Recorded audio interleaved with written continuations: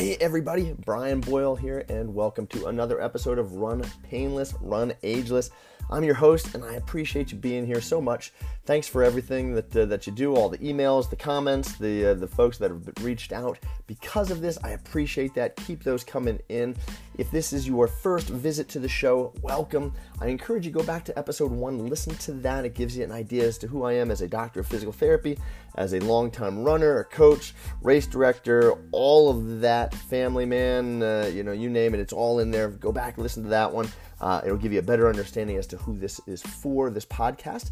And if you've been here before and you're coming back again, I appreciate you being here as always. So today I want to talk to you about running surfaces and do they matter? As we age, we're always looking for that fountain of youth. We're looking for ways that we can improve. We're looking for ways that our body can recover quicker. And this topic gets brought up so often. What should I be running on? Should I be running on the treadmill? Should I be running on a Mondo surface track? Should I be running on the grass or trails? Should I be running on the road? On the crowned road surface, on concrete, and there's so much discussion about there. And yet, while we've considered in the past running surfaces, I don't know that we've necessarily considered what these running surfaces do to us as far as biomechanics. What does it look like on our body when we're running on these different surfaces, right?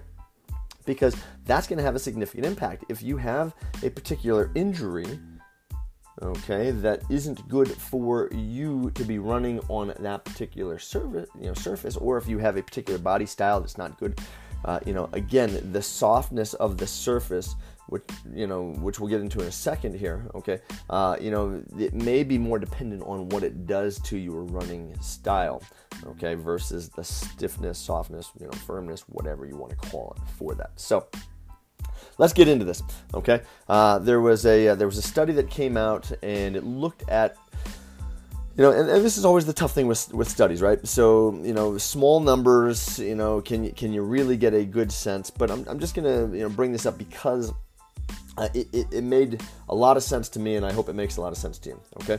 So they took 7 elite and 7 amateur, male runners, and they had them look at, their body mechanics on road, path, and forest surfaces, okay? And, what did it look like when they ran? And what they found was that there was greater pelvis motion, so vertical displacement. So we're thinking up and down.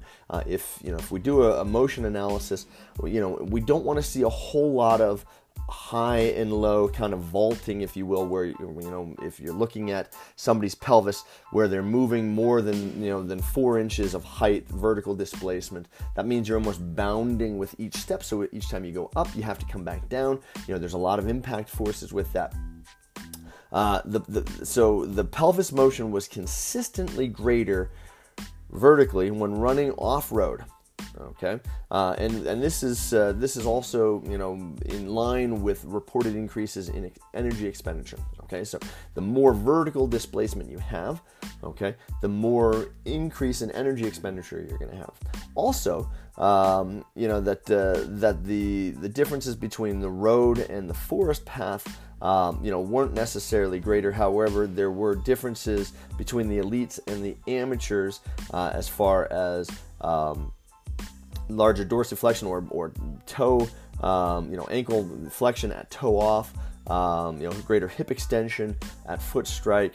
So when your foot touches the ground, and the pelvis is coming back, greater, hip extension, with the elites versus the amateurs. And we can get into running form later, and that's a whole nother topic. But I thought this study was interesting because when we think about that, a couple of different surfaces that we'll typically see this on, is, the off-road, if you're doing a lot of trail running and you're hopping or you're climbing or you're going downhill, you're jumping over roots, you're jumping over things, there's going to be quite a bit more vertical displacement, okay? So if we think about as we age, our structures are getting a little bit more stiff.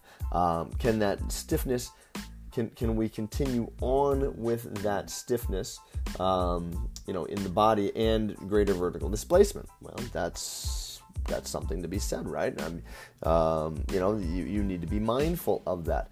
I believe the treadmill will also do this same thing. Quite oftentimes the treadmill will cause you to change your running gait. So when we have folks run on a treadmill, for a video analysis versus running, if they've never run on a treadmill, what we will do is we'll have them run on the treadmill for, a couple of minutes. Jump off. Maybe we do that a couple of times. Maybe we'll have them the week before we do a video analysis run on the treadmill. Get used to it. It does change that pattern, of running. It changes. It may shorten the stride a little bit. It may cause you to lengthen the stride a little bit, especially if you're not used to having a surface moving under you versus you moving over the surface. So quite oftentimes we will see a greater increase in vertical displacement, and we measure that. We look to see, anything less than about 2 inches is good. That means you're moving forward, you're more efficient. Okay, so each step is propelling you forward versus each step propelling you upward. Again, remember, if you're going up, you've got to then come back down. There's a higher impact. It also slows you down because you're braking force. You're slowing yourself down almost each time instead of sliding across or gliding across the surface that you're running on. So that's super important. Now when we look at that particular sense, so you go, okay, well, that's great. But, is there a difference? So say you've got perfect body mechanics and, your joint stiffness is minimal, the tendon, ligaments, that sort of stuff, maybe you're just getting, into the late 30s, early 40s, maybe you're not 50s and 60s, and you're saying, yeah, I feel pretty good. I still feel like, 39's the new 28, right? Or the new 20, and you're doing all right with these things, right? Then maybe it's the next thing is to say, well, I always run on the track surface, or I always run on, the path because I've heard that it's better than concrete or running on asphalt. Okay, so to date, there isn't any good evidence in any of the research to show that any of those surfaces is any worse for you or causes any more harm to your body. Okay, now this may change. We may have to eat our words 10 years from now, 20 years from now. But to date, there isn't anything that shows that the surface is any better or worse for you, depending on what we would consider. Oh my gosh! Well, dirt path is obviously softer than asphalt, which is softer than concrete, which is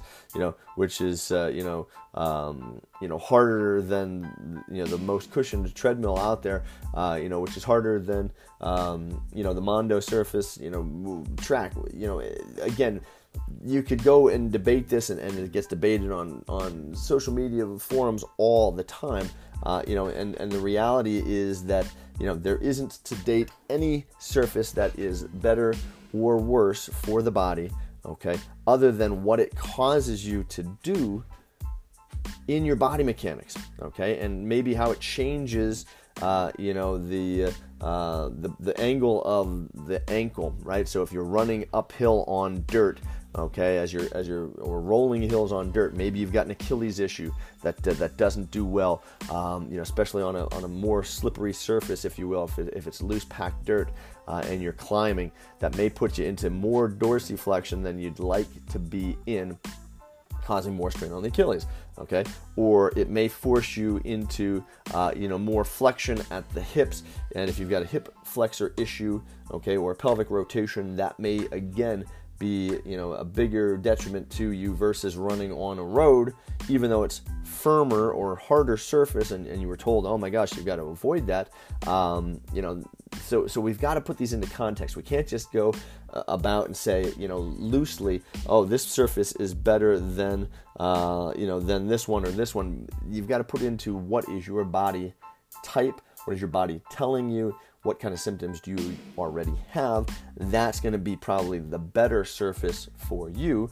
And then obviously we need to make sure that you're being taken care of, that you're stretching consistently, that you're working on strengthening, that that you are hydrating, that you're getting the proper nutrition, that all of those other things, and so on and so on. So this one's a little bit of a shorter episode, but as I said, there isn't any evidence to show that any of those surfaces is any better or worse. What I do recommend is that you change the way you're running. So if you're running on the same side of the road and it's a crowned road surface, okay, maybe you go to the opposite side of the road.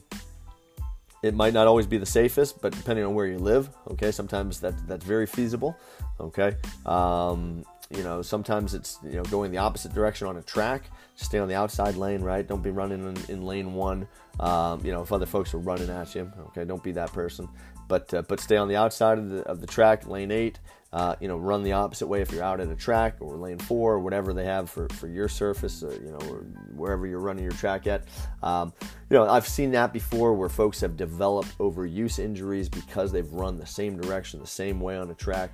They develop the same patterns, the foot slipping and sliding, the hips changing, because of that turn, or running the same direction on the road because of the crowned road surface, so the water comes off against you may have a little bit of a displacement at the pelvis, a leg length issue can develop from that, especially if you're running, over 35 to 40 miles a week. I mean, that's where these things really come into play. So make sure you're changing that, and it's not a bad thing to change the surfaces that you're running on, again, as long as you have an understanding of how that may impact you and what that looks like, right? So if you're a little bit more sore from something, or if you've done a heavier workout and now you're going to go change road surfaces, or surfaces, just be mindful of that could be, an impact on you. It may cause you to have greater vertical displacement. It may cause you to have greater ankle dorsiflexion. It may cause you to have greater hip extension.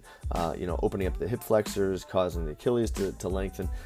More so than you're used to, which can then obviously cause you pain. So listen to your body. It'll tell you exactly what you need to know. This isn't magic. When folks call me or they send me emails and they're like, "Hey, this is what's going on," it's usually pretty easy when we listen to the body. It's just that sometimes we don't understand that it's telling us, the same language that we speak, because it's so close to us, right? So don't worry about that. If you're not understanding your body just yet, you'll get there. Over time, it becomes easier. And if you do have questions, just reach out. Okay, I'm always here. You can always get a hold of me, Brian, Brian, at company5k.com.